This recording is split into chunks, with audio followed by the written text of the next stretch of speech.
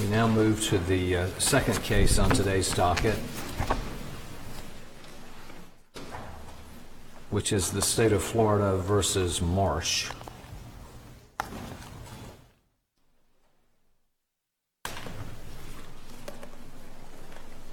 Good morning.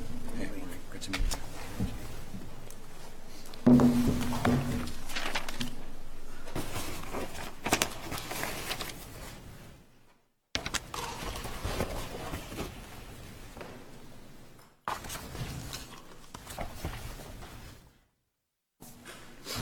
May it please the Court.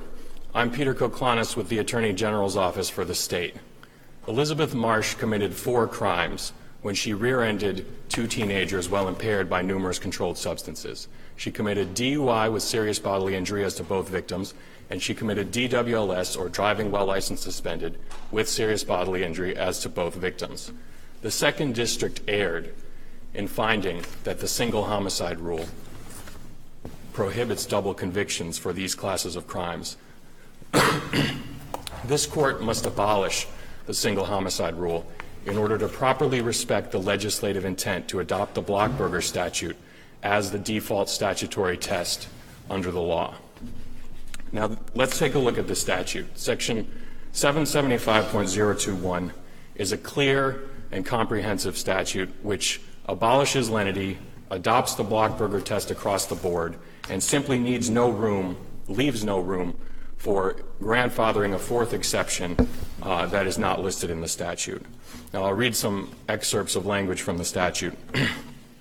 Whoever commits an act or acts which constitute one or more separate criminal offenses. Now, notice we're using the blanket term criminal offenses, not drawing distinctions based on whether it's a homicide or not, whether there's a serious injury or not. It goes on, such person shall be sentenced separately. So we have a shall that the legislature is mandating that the sentencing shall be separately, although the trial judge has discretion whether to do it consecutively or not. Offenses are separate if each offense requires proof of an element that the other does not. The intent of the legislature is to convict and sentence for each criminal offense in one episode and not to allow the principle of lenity. Now, this language is as clear as it gets in terms of spelling out the legislative intent to abolish lenity and to adopt the Blockburger test as the default statutory test. And this statute creates what I'm going to call 3 problems to grandfathering the single homicide rule, 3 reasons we can't do it. The first reason is the unqualified language, the blanket term criminal offenses, which does not have a parenthesis that says except homicides, and the blanket abolishment of lenity, which does not qualify except for the single homicide rule, and the blanket statement of legislative intent to convict and sentence for each criminal offense. There's no qualification in there about homicides. That's the first reason. The second reason is that the statute explicitly abolishes lenity, and if we look close into case law, we see that the single homicide rule is based on lenity and arose under lenity. In fact, Carawan explicitly identifies Hauser as an application of lenity, and Hauser uses obsolete language that was overruled in Valdez and was only true under lenity. For example, Hauser says that Section 775.021 is just a tool or an aid. Well, that's not true. That was overruled in Valdez. Well, and if it wasn't lenity, what else could it be? Well, exactly. It has to be lenity because double jeopardy jurisprudence begins and ends with legislative intent. So you would solely look to the legislative intent, and then only if there was an ambiguity would you use lenity. But there's no room in double jurisprudence for basically a common law sort of fairness doctrine based on judicial equity or something. It's always been all about legislative intent. And the third reason that the single homicide rule is not a reasonably added to the statute is that legislative lists are presumed exhaustive. And this statute contains a list of 3 exceptions, and it states that exceptions to this rule of construction are. It doesn't say include or include but are not limited to. It states exceptions to this rule of construction are 1, 2, 3. So that lines up perfectly with the canon of statutory construction that we should assume a legislative list to be exhaustive and the complete statement of the legislature's opinion on the matter. We would have to ignore all 3 of these problems to grandfather the single homicide rule. Now, any one of these alone, for example, looking at the first paragraph of this statute alone would be enough to convince some judges to employ a black letter sort of textualist interpretation, and that's what you see in Hauser. Hauser was in 1985 before the 1988 amendment, and even in Hauser you have a dissent who's advocating, let's just strictly apply the statute. The legislative intent is clear to adopt Blockberger. And you have another couple dissenters in Carawan who are advocating the same thing. We should be strictly applying this statute.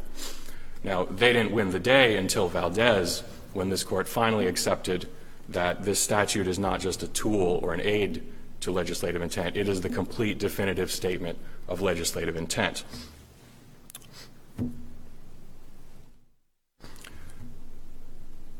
Now, if we look at the statute, it would not be that disruptive or that big of a change to abolish the single homicide rule and employ this Blockberger statute across the board.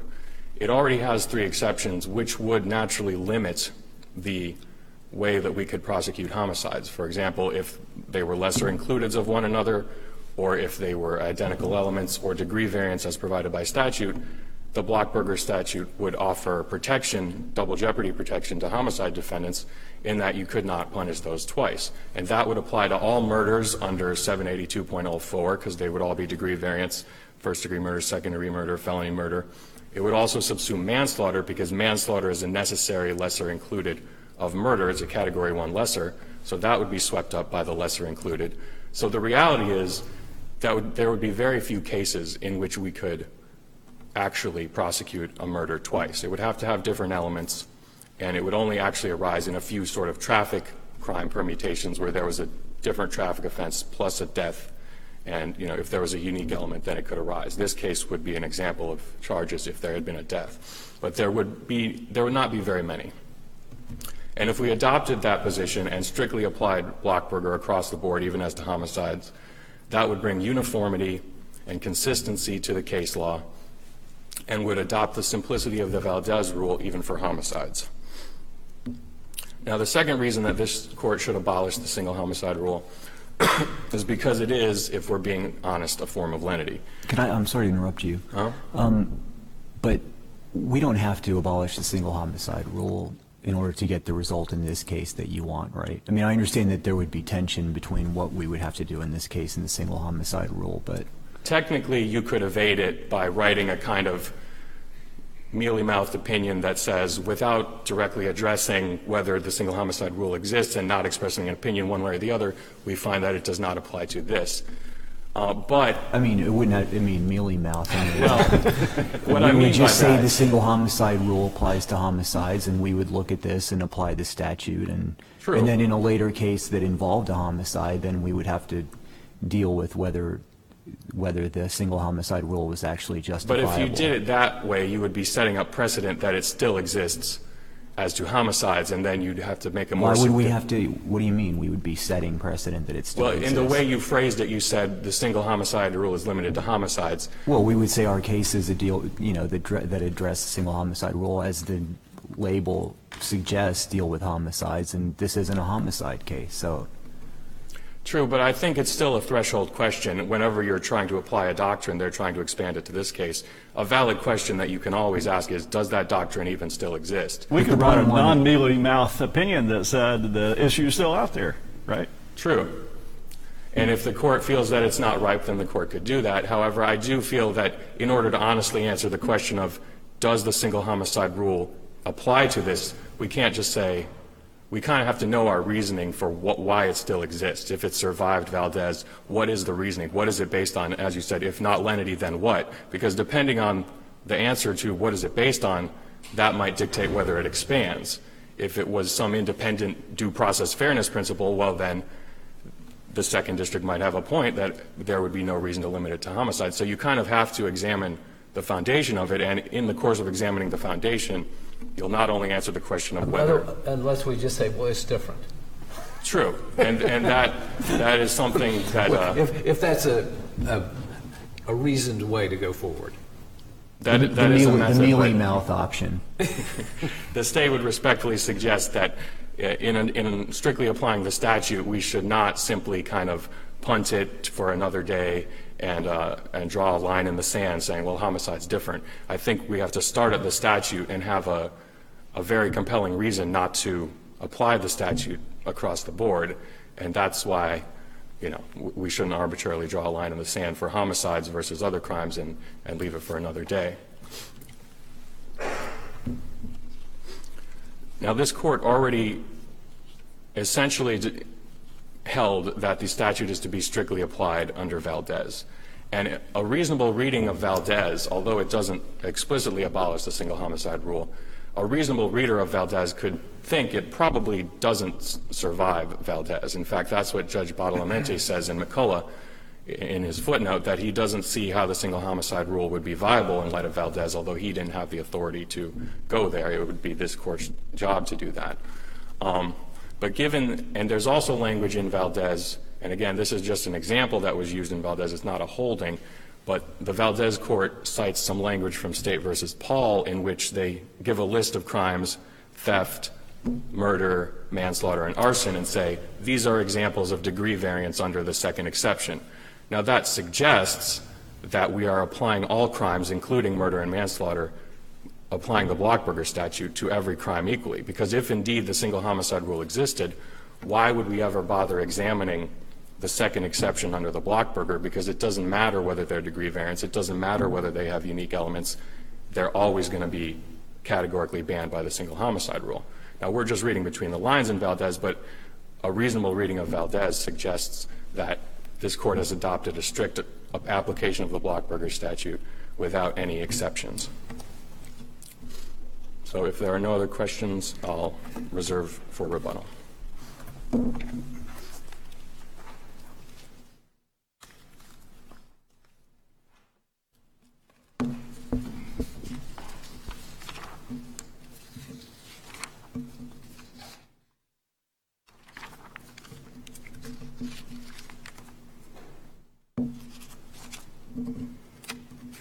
I was told the clock doesn't start till I start talking, so. Well, at some point, you need to go. I'm going to go.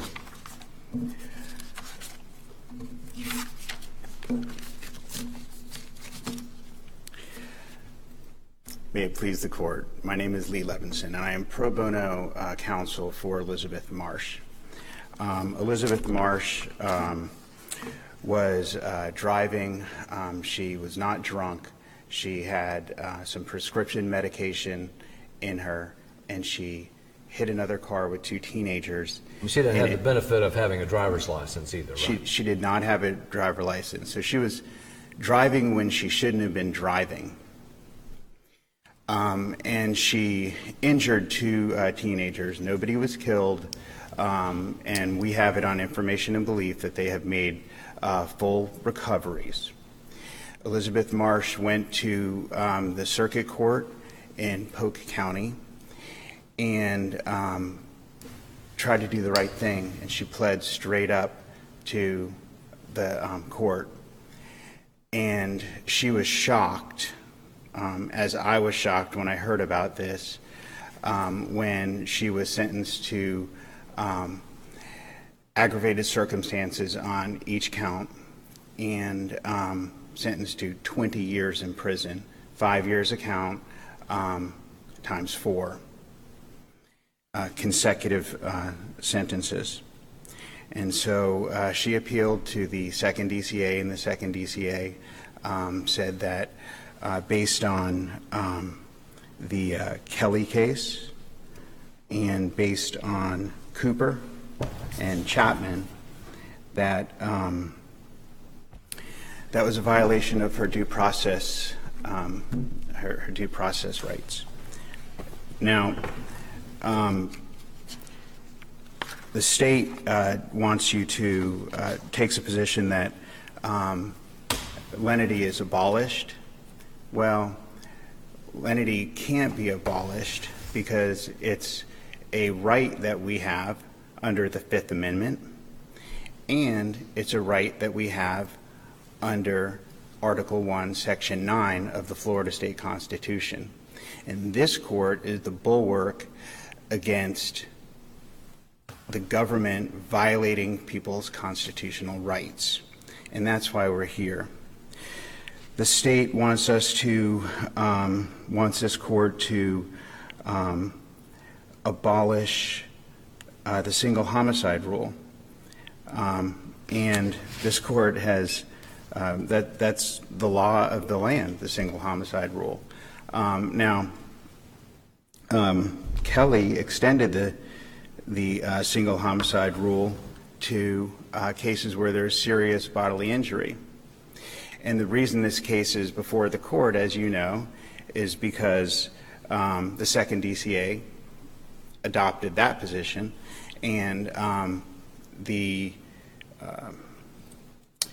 fifth DCA adopted the position in Lott, in the Lott case, where they said the single homicide rule doesn't apply to that case just because that defendant didn't kill someone.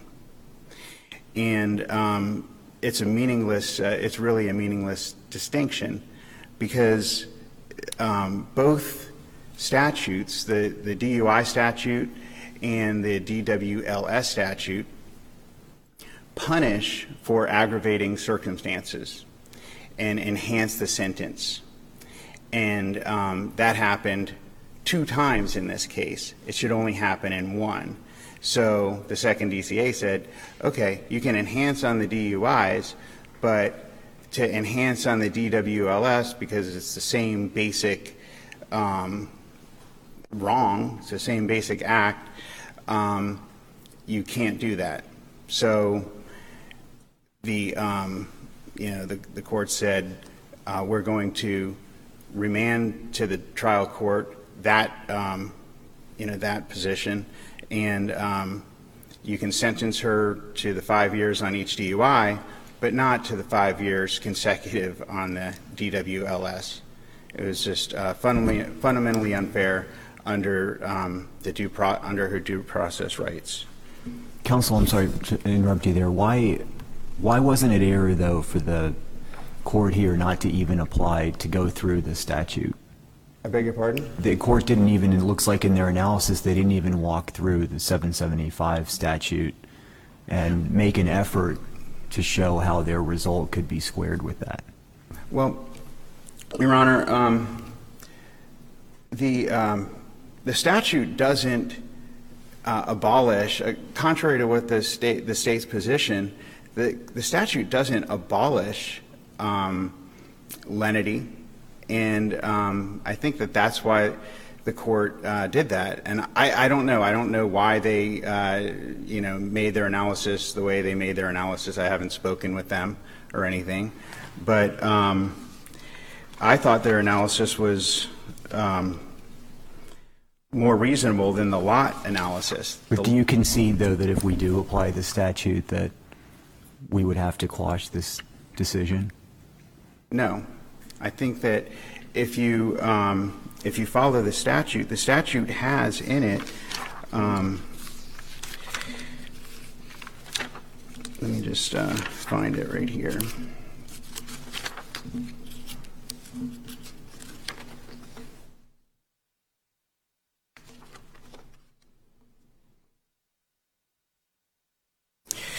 Um, 775.021 states at subparagraph 1 that when a statute is susceptible to different constructions, it shall be construed most favorably to the accused.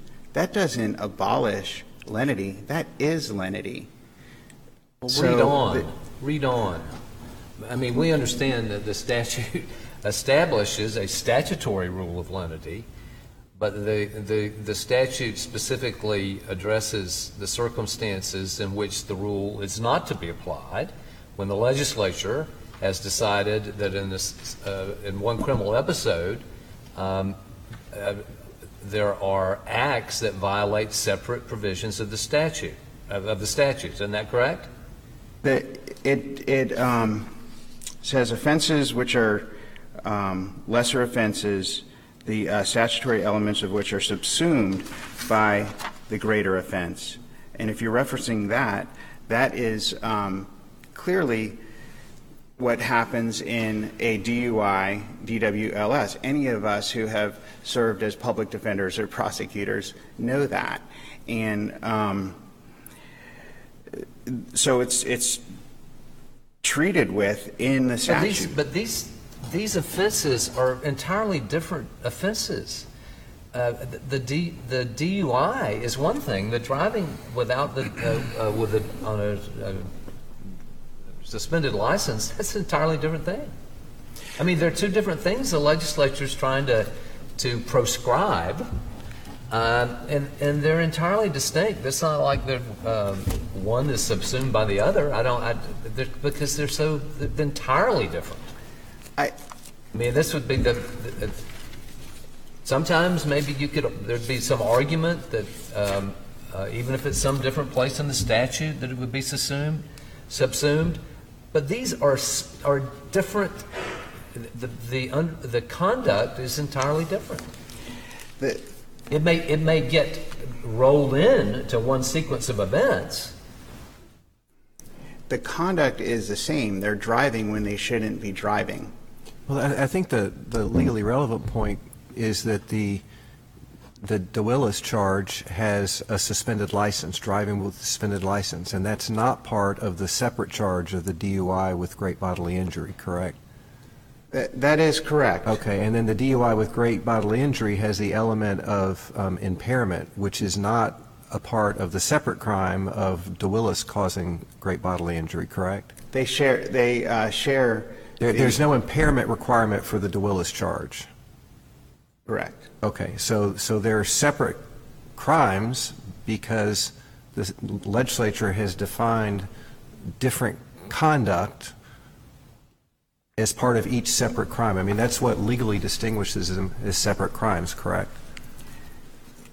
Yes, Your Honor. Okay, so and you understand that if you go through the 775 analysis, that because they each have elements that the other doesn't have, that they qualify for punishment, even though it was the same occurrence or transaction. I mean, that you recognize that, right? I mean, there are plenty of cases that interpret and apply the statute, and all of them do it that way.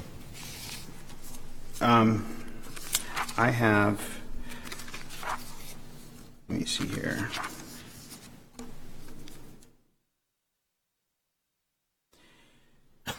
In Valdez,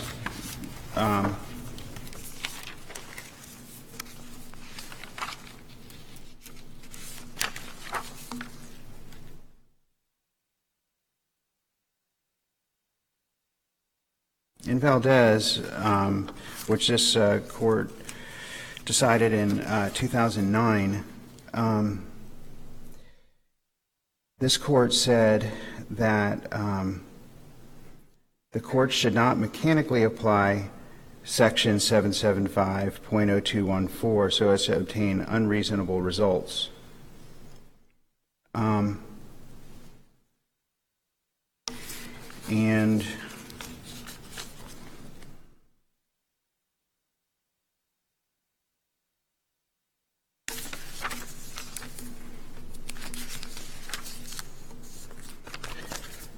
the court went on to analyze 775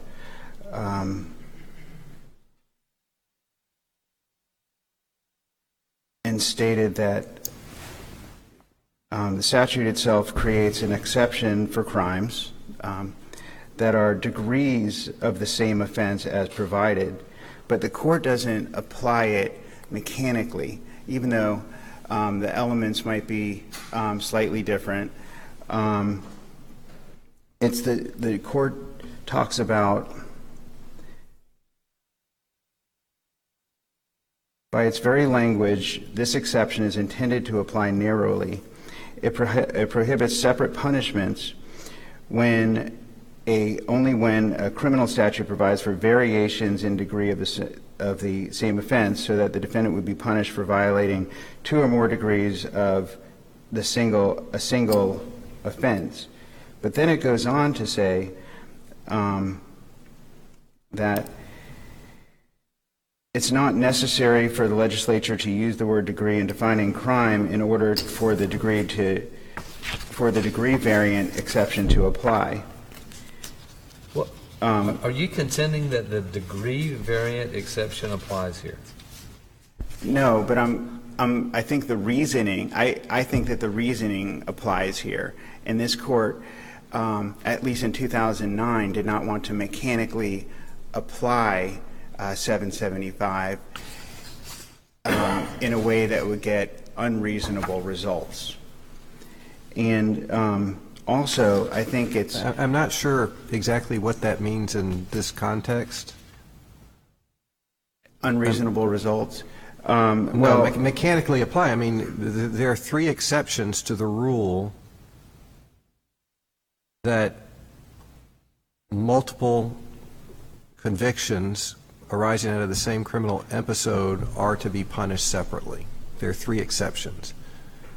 And we've already talked about exception 1. These are not offenses which require identical elements of proof, correct?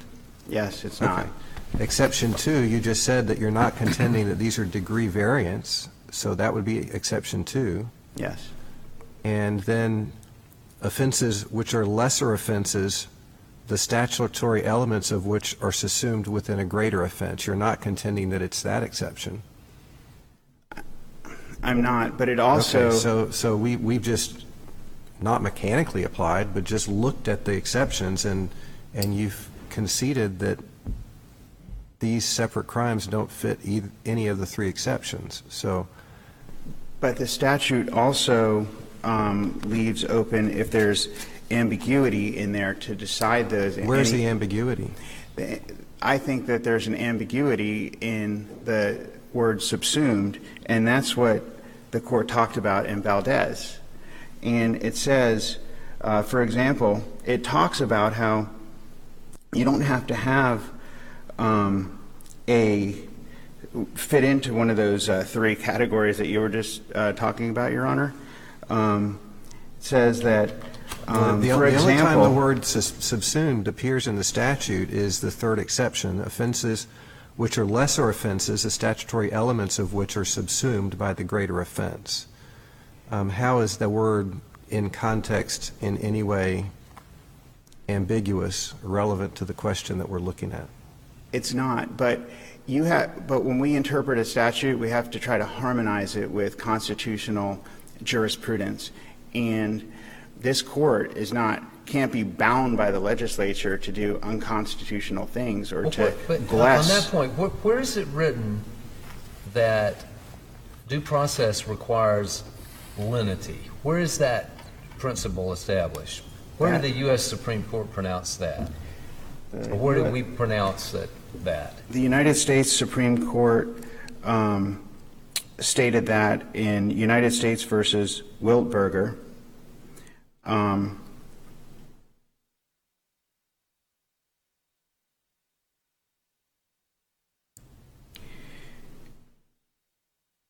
Chief Justice Marshall justified the rule of lenity on grounds of constitutional rights and structure, legislative supremacy. And that means that before we'll let a legislature... supremacy. That doesn't mean the legislature is the king or can do unconstitutional things. What it means is that when we're looking at laws, we try to interpret them and harmonize them with the Fifth Amendment, say, or Section 1, Article 9 of the Florida State Constitution. And if 772 is butting up against that, it's unconstitutional. And this sentence is unconstitutional. The legislature isn't your boss. You're the boss. So, okay, are you making a constitutional double jeopardy argument or due process argument? They're related, but it is double jeopardy is based in, as you know, due process. It's the same fundamental fairness of notice, statutory notice in this case. But doesn't the jurisprudence make clear that if the legislature wants to impose multiple punishments for a single course of conduct, because they're trying to vindicate different policy objectives, that they're free to do that, and that does not violate double jeopardy.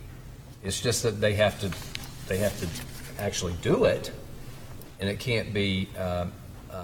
We've got to know that they're doing it. But doesn't that fairly sum up the double jeopardy jurisprudence when it comes to legislative power? No, I don't think that's a fair. I don't think that's a fair analysis because, I think this court got it right in State v. Cooper, 634 Southern 2nd 1074, where. But aren't all those cases really about we're an assumption about what the legislature intended?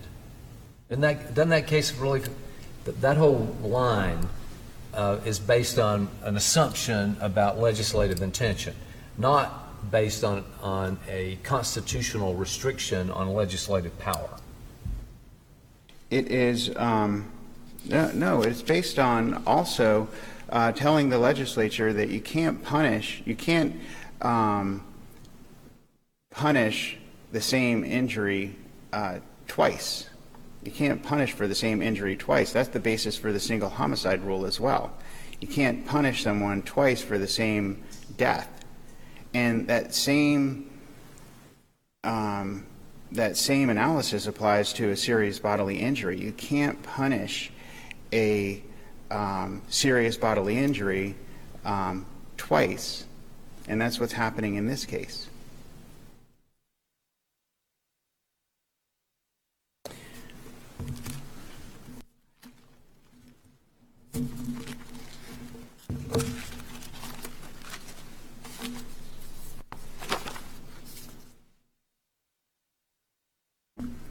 Does anybody have any more questions?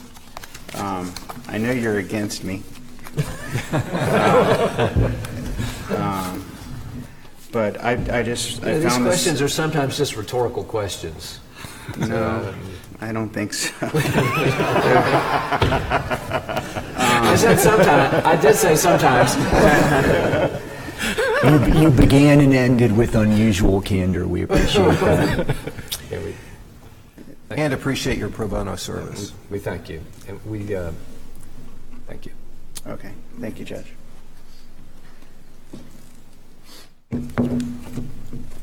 I'll just make a few brief points. I did have one thought regarding why you should address abolishing the single homicide rule now rather than wait later. And I think the reason is that if the court determines it is an error and agrees that it was error to keep the single homicide rule because it's completely outside of the Blockberger statute, that's the error, that we're just sidestepping the statute, operating outside the statute, and ignoring the connection in lenity, which was abolished. If the court agrees that's an error, the court should not wait because as of now, the DCAs are still bound by Cooper and Chapman. So if you wait 3 years for a case that comes along 3 years from now, the DCAs will continue doing erroneous decisions for 3 years. And not only will that deprive the state of the correct law in those cases, it'll deprive the state of the ability to use the Blockberger test in those cases, and it will deprive the legislature of its right to have the correct law applied during that 3 years. And it will also, generate more incorrect case law, which may have an effect on stare decisis. It wouldn't necessarily mean we have to keep the single homicide rule, but the defense attorney 3 years from now will be able to argue, well, it's been 13 years since Valdez and we haven't overturned it yet. Whereas now it's only been 9 or 10 years since Valdez. So there's less deeply rooted, sort of erroneous case law, and it would be easier to pull off the Band-Aid now than 3 years from now. Now, Florida State is kind of unique in that we've adopted the Blockberger test statutorily not once but twice. The legislature passed it in 1983, the first paragraph, and then they passed an amendment in 1988 making it 100% clear that this is not just a tool of statutory interpretation, this is the clear, precise statement of intent. So Florida's test is not just a tool of statutory construction, it's a mandate to impose dual punishment whenever the crimes have unique elements or, do not satisfy the statutory exceptions. And there's no reason to assume a single homicide rule exception to that. And my final point is that it doesn't really make sense for the legislature to not intend to punish homicide twice in light of what they do intend in Blockberger. You could view Blockberger as kind of a rule of severity, that if a crime has a unique element, regardless of what the other elements are, regardless of whether it's the same evil, if it has a unique element and doesn't apply for these exceptions, you can punish it twice. That's a strict and severe rule, although it still gives the judge discretion not to sentence consecutively. It increases the statutory max. If that is their intent with every non-homicide crime, as it clearly is under Valdez and under the statute, why would they intend to exempt murderers and give murderers a more merciful, lenient, one kill, one conviction rule? We don't apply that merciful rule to child molesters or rapists or arsonists. All of those other non-homicide crimes are subject to a strict Blockberger. So it doesn't make sense for the legislature to have two states of mind, a strict Blockberger as to non-homicides and a merciful, archaic, common law double jeopardy and test. is there any potential textual basis for finding such different states of legislative mind on this? Absolutely not. Absolutely not. It really just comes from the Chapman sort of phrase, putting words in the legislature's mouth. It essentially adds words to the statute, but they wouldn't have intended to punish homicide twice, which, as I argued in the reply brief, is really just a way of saying under lenity we would have presumed that, but that was only true in the 1970s when we were operating under lenity. We can no longer assume that after the 1988 statute. This is not legally relevant to the issues that are raised, but I'm just curious, do you agree that this is an unusually harsh sentence? Not under these facts. Okay. I think that this gives the trial judge the discretion to make the call, and the elements of this crime don't even reflect some of the aggravating facts that were brought out at sentencing, such as this was her third DUI. That's not even an element, so that's not reflected as part of the aggravating factors. And the trial judge was there to see her extreme addiction. He obviously didn't see any end in sight, and the fact that she was warned twice not to drive, twice her keys were taken away, and she continued driving. I mean, he basically saw a woman who was out of control and might very well take someone down with her in the course of driving, and almost did with these two kids. So this is reasonable, and obviously the victims' families expressed that they thought that the state's initial 10-year offer, which did not get accepted, was too light. The victims' families wanted severe, serious sentence and didn't even want restitution. So they were happy with this 20-year sentence, and in his discretion, the trial judge was within the statutory bounds, and it was a reasonable sentence.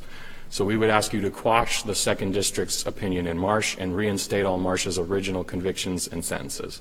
If there's no other questions, thank you.